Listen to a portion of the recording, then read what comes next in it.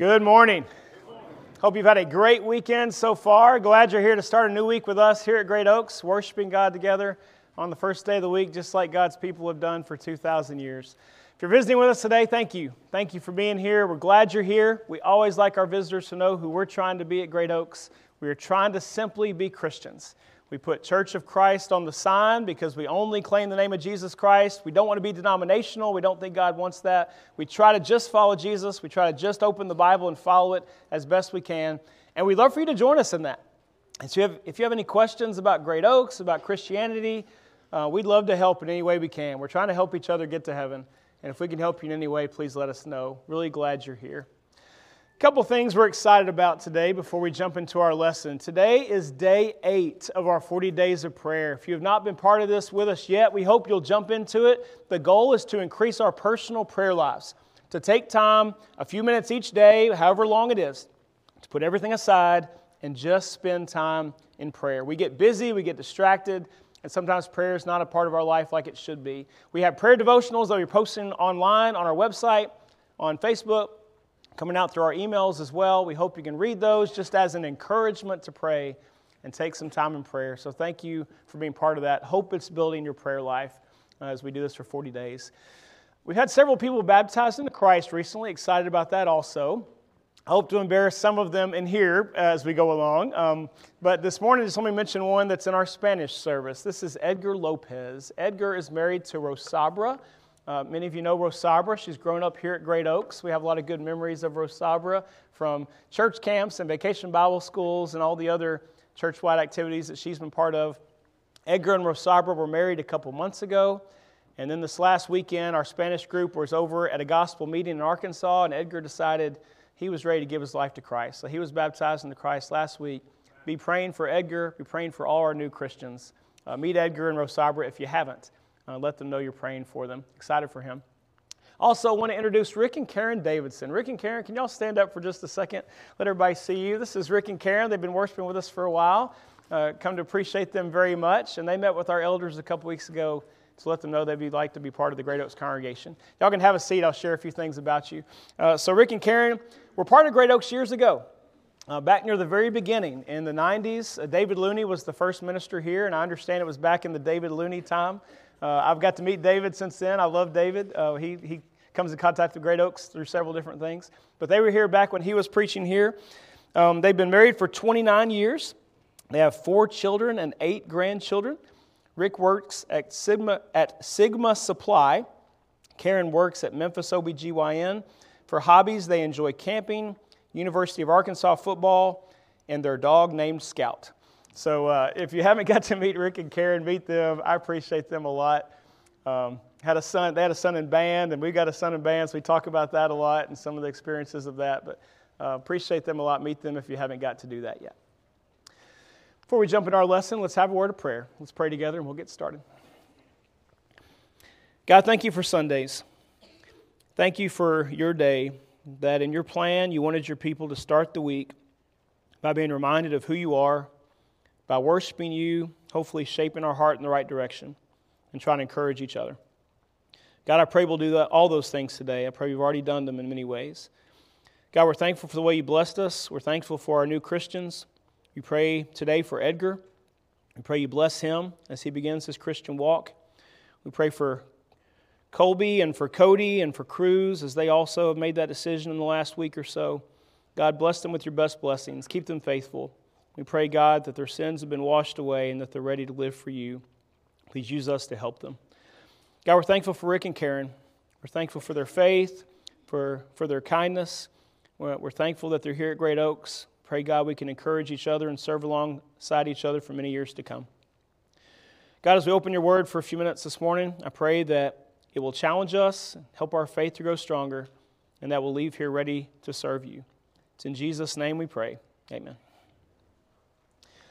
We've been challenging ourselves to grow in our faith this year. This has been the theme for the year. If you haven't been with us, let us arise and build. Trying to encourage ourselves. Let's build stronger faith wherever you're at in your faith. Whether you feel like you're at a good place or not, we want to be stronger. So we're trying to build it up. And we've had an occasional series, I guess you'd call it, here in October, just a few weeks here and there. We've called Building the Wrong Things. Sometimes we don't build the right things in our life. We talked about the challenge of money for a couple weeks, how sometimes we're tempted to make our whole life about building up finances and building up some sort of security with our money and putting our trust in that rather than God. We don't want to go down that path. I'd like us today to have another lesson in this series, not on the money perspective necessarily, but something I'm calling an important step toward revival. So here's what I'd like us to do. We're going to look at 3 revivals in the Old Testament during the time of the kings, but we're going to notice one thing that happens in all of them. And we're going to challenge ourselves to make that part of our own faith building this year. And I hope it'll be a good study. So you see here on the screen, the time of the kings from about 1050 to 586 BC. So 1050 was when Samuel anoints Saul to be the first king of Israel. They were in the promised land. They decided they wanted a king. Saul ruled as king. David ruled as king. Solomon ruled as king. And then the kingdom split into northern Israel and southern Judah. And in 586 BC is when Jerusalem was destroyed by Babylon and began that 70 years of exile. And so this was the time of the kings. Now, here's what would happen in the time of the kings. Often, depending on who the king was, Israel was faithful to God or not. Tells us a lot about the importance of spiritual leadership. Tells us a lot about the importance of somebody stepping forward to say, hey, let's follow God. Why have we not been following God? And so you have these revivals that come up from time to time.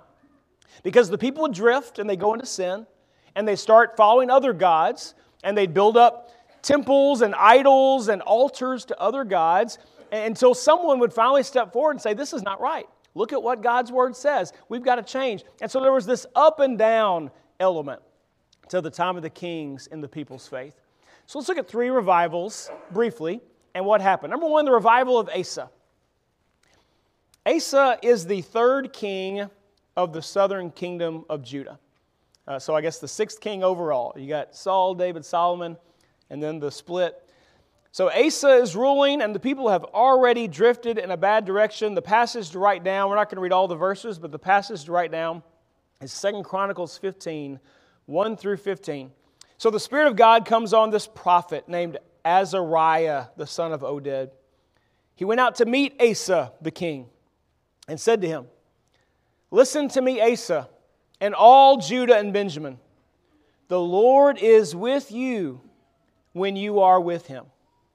And if you seek Him, He will let you find Him. But if you forsake Him, He will forsake you. If you're thinking about revival in your own life, if you're thinking about building up your faith to a place that it hasn't been, I hope that verse is an encouragement to you. Because listen to what he says. If you want to be with God, God wants that. God wants to stand with you. And as you draw near to God, the way James 4:8 says it, God draws near to you. And so there's always hope for turnaround. There's always a chance to build stronger. And so the prophet tells Asa that. God is with you. Now, if you want to leave Him, God will let you leave. That's not what He wants. God wants you to be with Him. So when we seek Him, God blesses that. And He says, for many days, Israel didn't have the right teaching priests. They didn't follow the law. But in their distress, they turned to the Lord God. They sought Him, and He let them find Him. That's what God does. When we seek Him, He lets us find Him. Verse 7, skipping down. But you, Asa, because he knows Asa's got a revival to lead, you be strong and do not lose courage, for there is reward for your work. Do what you're thinking about doing, Asa. Stand with God. Watch what He does. Watch what the people do as they come alongside you. And so when Asa hears the words there in verse 8, it says he took courage, just like the prophet told him. He took courage. Notice what he did. He removed the abominable idols from all the land of Judah and Benjamin, and from the cities which he had captured in the hill country of Ephraim. He then restored the altar of the Lord, which was in front of the porch of the Lord. And again, so you say, where did all those abominable idols come from? The people had drifted. They were going back and forth, and they had set up these idols to pray to these other gods, to give them rain and to give them food and to give them protection. They were not listening to the one true God to do that for them. And so we got to tear all those things down before we can get started in the right direction. And so that's what they do. They have this tearing down and this rebuilding, and then they enter into the covenant, verse 12, to seek the Lord God of their fathers with all their heart and soul. and I hope that's us. God, I want to seek you with all my heart and soul, not part of it, not a little bit of it, all my heart and soul. Verse 15, all Judah rejoiced concerning the oath, for they had sworn with their whole heart and had sought him earnestly, and he let them find him. So the Lord gave them rest on every side. A great revival. Notice some of the things that happened, because we'll see it in all four. So let me just point out, or all three. Let me point out a few things here. The Word of God came. Revival always begins by a renewed listening to the Word of God. They had to tear down some things. They had to rebuild some things. And they had to recommit themselves. I'm going to follow the Lord. Second one, the revival of Hezekiah. We'll see some of those same themes. So we dwelled on them a little bit more there, but Hezekiah's got a bigger section. We won't read a bigger section. But Hezekiah, the passage to write down is 2 Chronicles 29, chapters 29 through chapter 31. 2 Chronicles chapters 29 through 31. Again, this is the revival of Hezekiah. So Hezekiah is much later. He is the 13th king. So Asa was the third of the split kingdom. Hezekiah is the 13th. Again, we've had some up and down. Hezekiah's got a lot of work to do, and he encourages the people to turn back to God. One of the things they're going to do that Hezekiah's revival is known for, they renew the Passover. You remember the Passover was that great celebration of God leading the people out of Egypt, how they put the blood on the doorway, and the angel passed over the people. And so they celebrated that night that they left Egypt, on and on every year, until Jesus would take that Passover night and make it a Lord's Supper remembrance, as he would do with his ministry right before he died. But notice a few verses here. So Hezekiah sent to all Israel and Judah, wrote letters also to Ephraim and Manasseh, that they should come to the house of the Lord at Jerusalem to celebrate the Passover to the Lord God of Israel. And so everybody comes together in Jerusalem once again, like we haven't been doing, to celebrate the Passover again. Notice verse 14. They had some things to tear down. They arose and removed the altars which were in Jerusalem. They also removed all the incense altars and cast them into the brook Kidron. Then they slaughtered the Passover lambs on the 14th of the second month. So they gathered the people together, tear down the things that shouldn't be there, start doing the things we should be doing, and now we're celebrating the Passover. There's great joy, verse 26 says, because they hadn't done anything like this since the days of Solomon. We don't know if that means they hadn't been keeping the Passover since Solomon's days, or it may just mean they haven't been keeping it like this, like they should have been keeping it, with joy and with energy and with love for God. But then notice this, how his Passover revival ends. The people go back home, chapter 31, verse 1.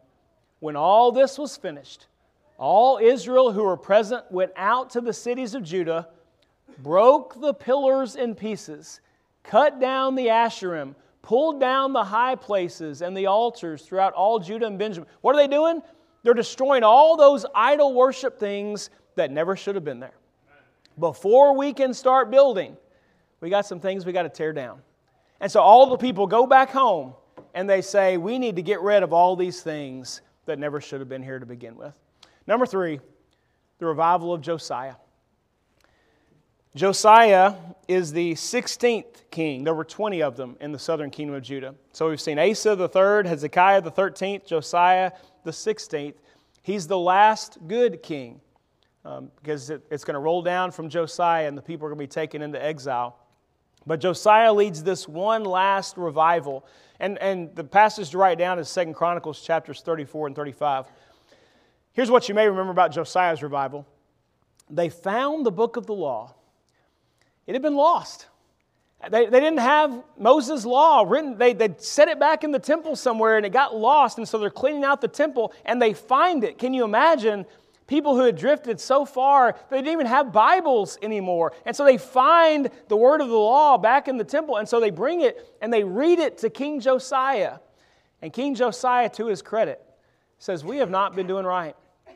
We need to listen to this Word of God. Again, revival begins with the Word of God. It always does. And so he listens to it. And they start the same process we've seen in these other revivals. Verse 31. The king, he gathers everybody in Jerusalem. I'm going to read chapter 34, verses 31 through 33. The king stands in his place and made a covenant before the Lord to walk after the Lord and to keep His commandments and His testimonies and His statutes with all his heart and with all his soul, to perform the words of the covenant written in this book. Do you think that was powerful?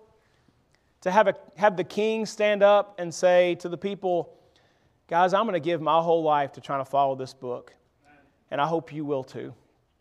And the people join in. They say, we're with you. And they follow along. And verse 32 says, moreover, he made all who were present in Jerusalem and Benjamin to stand with him, and they did. So the inhabitants of Jerusalem did according to the covenant of God, the God of their fathers. Josiah removed all the abominations. Again, they've come back in. We got to get rid of them again. All the abominations from all the lands belonging to the sons of Israel, and made all who were present in Israel to serve the Lord their God. Throughout his lifetime, they did not turn from following the Lord God of their fathers. You notice some common themes in these revivals. God's word speaks again. People listen with good hearts. They recommit themselves to follow it. They got to tear down some things, and they got to rebuild some things. Here's what I want us to really notice for the one thing to take away for this morning. When they committed themselves to seek the Lord, their first step was to start tearing down what should not be there. Did you notice that in all three? We've let these idols creep in.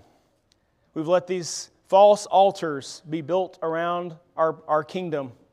They shouldn't be there. They're a disgrace to God. We got to tear those things. We have built the wrong things. And it's time to tear those things down for us to really draw near to God.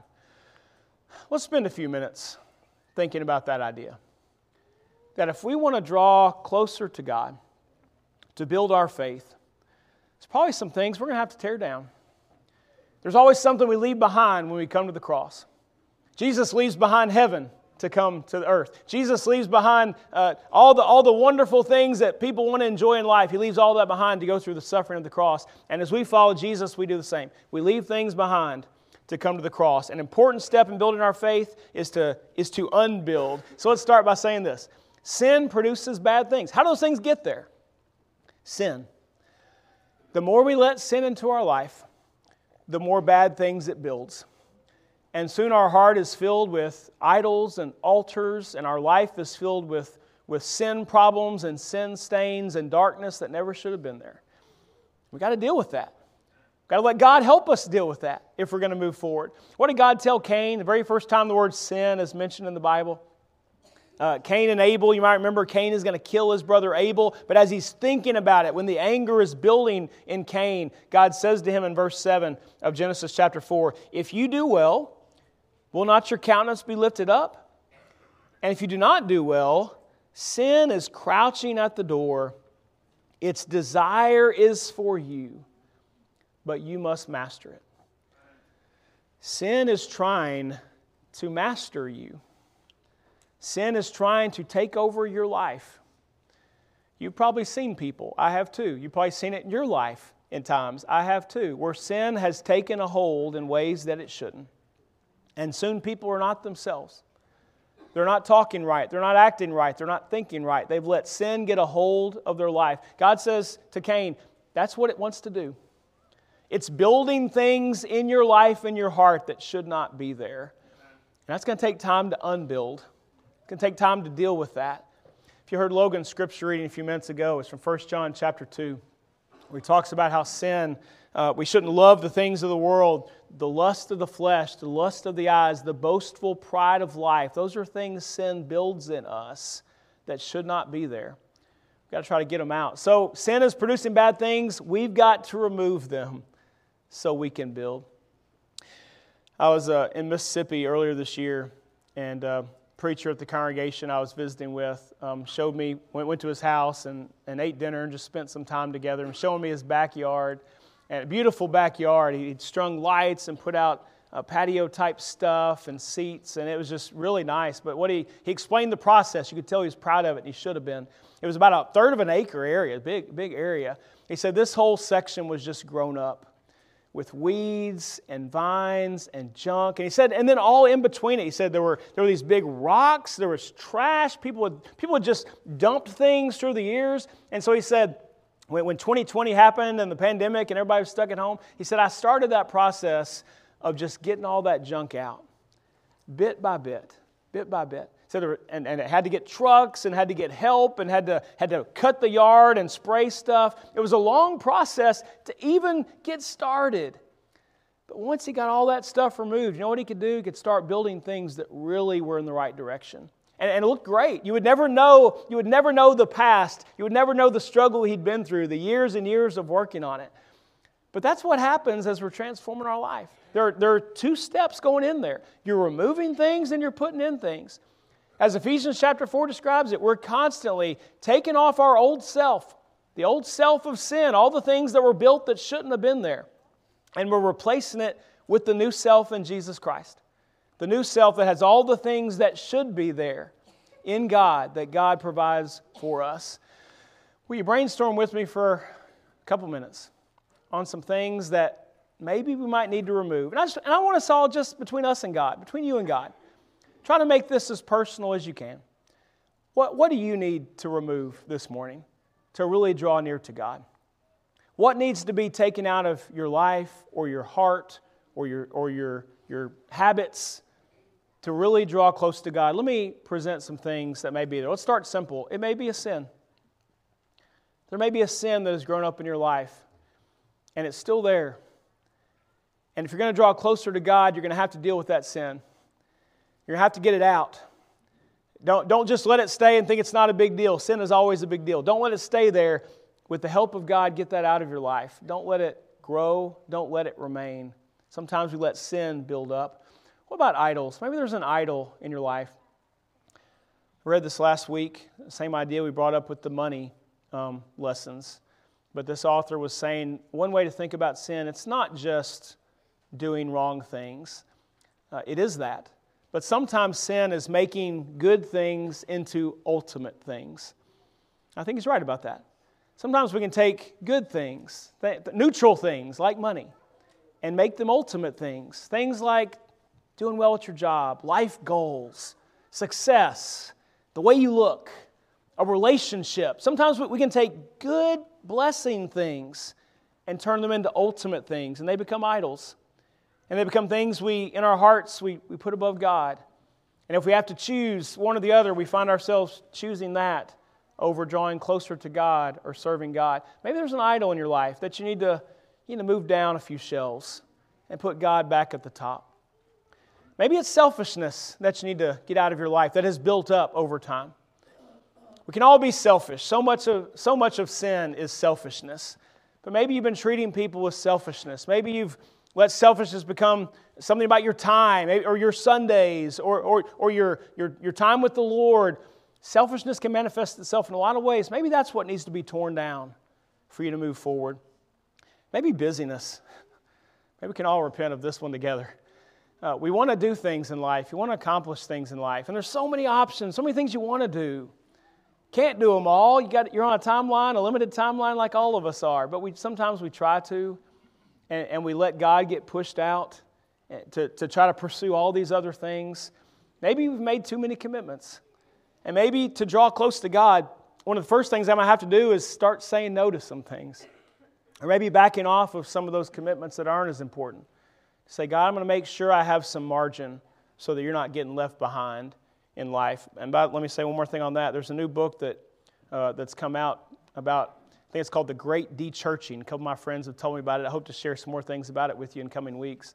It's called The Great De-Churching. What they suggest is that 40 million people had just sort of stopped going to church in the last few decades here in America. He says 3/4 of them are not against Christianity. They're not against faith. They're not angry or had bad experiences. They just got busy. They started doing other things. They said the number one reason that they found in the research that people are no longer going to church, the number one reason given was, I moved. I moved to a new town. I just started doing things, got busy, didn't make faith a priority. We're surrounded by people, and sometimes we're the people who just let busyness get in there and God gets left behind. Maybe busyness is the altar that needs to get torn down for us to draw close to God. Maybe there's a bad influence in your life. Maybe it started by you hoping to be a good influence, but it's become a bad influence on you. Maybe it's a relationship. Maybe it's a TV show. Maybe it's a movie. Maybe it's a job, workplace, and it seemed fine, but now it's holding you back in your faith. Maybe you need to find a way to rework that relationship, that influence, so that it's not pulling you away from the Lord. And the last one I've got, maybe there's a heart problem. Maybe you've let anger or bitterness or frustration grow in your life, and it's holding you back from who you should be. And maybe one of the first big steps in your faith to draw close to God, I need to get rid of that. When revival happened in Scripture, God's Word spoke anew, and there was always this tearing down process. What do I need to get out that sin has built? I've been building the wrong things through the influence of sin. What do I need to do to get that out of my life? Let's not forget that step of revival, and maybe let's work on it in our lives today. I hope all of us are wanting to draw closer to God. I hope all of us are trying to build our faith. Ecclesiastes chapter 3, great section about how there's an appointed time for everything. I've underlined a section in verse 3. There's a time to tear down, and there's a time to build up. And you need both. What do we need to tear down so we can build our faith back up where it needs to be? My last question for you this morning. You say, how do I do that? How do I do it? Well, there's good news. You're not on your own. God doesn't just say, go fix that and then come talk to me. That's not the way God does it. In Ephesians 3:16, Paul prays that God would grant us, according to the riches of His glory, to be strengthened with power through His Spirit in the inner man. Paul prays that God will strengthen us, that God will live in us, inside us, the inner man. You see that there? God living in us to strengthen us. As Paul said in Philippians 4:13, I can do all things through Christ who strengthens me. God doesn't say, you go fix yourself and then come talk to me. God says, I'm going to help. And so let's end with that good news. God offers us His strength to help us tear down the idols, to help us get rid of the things that shouldn't be there. And He gets us back on the right path with His grace and strength alongside of us. And maybe this morning that's what you need to do. Don't try to do it on your own. You probably can't do it on your own. What we all do, we recognize we're sinners and we come to the Lord. We recognize we're failing and we come to God, and He helps us with the process of taking off the old man and putting on the new man. If you've never been baptized into Jesus Christ, we hope you're thinking about that. Let us know if you have questions about baptism. Here in Acts chapter 2, that's what they show us. They show us about becoming a Christian. Peter's preaching, and he says in verse 36, God has made Jesus Lord and Christ. And they ask in verse 37, they're pierced to the heart. They believe it. We are sinners. We failed. We killed Jesus. What do we do? Peter says, repent, turn your life around, and each of you be baptized in the name of Jesus Christ for the forgiveness of your sins, and you receive the gift of the Holy Spirit, God living in you, strengthening you, helping you change. If you're ready to become a Christian this morning, we're about to sing a song of invitation. If you'd like to do that privately, let us know privately, but maybe you'd like to come before the whole church family. Say, I'm ready. I'm ready to give my life to Christ, to have my sins washed away. We'd love to see you do that. Or if we can pray for you about anything going on in your life this morning, we'd love to do that as well. If you need to respond publicly in any way, you're invited to come to the front now while we stand, while we sing. Dear Lord, tear the barriers down. Show me in convicting tears the glories of your crown. My heart is hard, my soul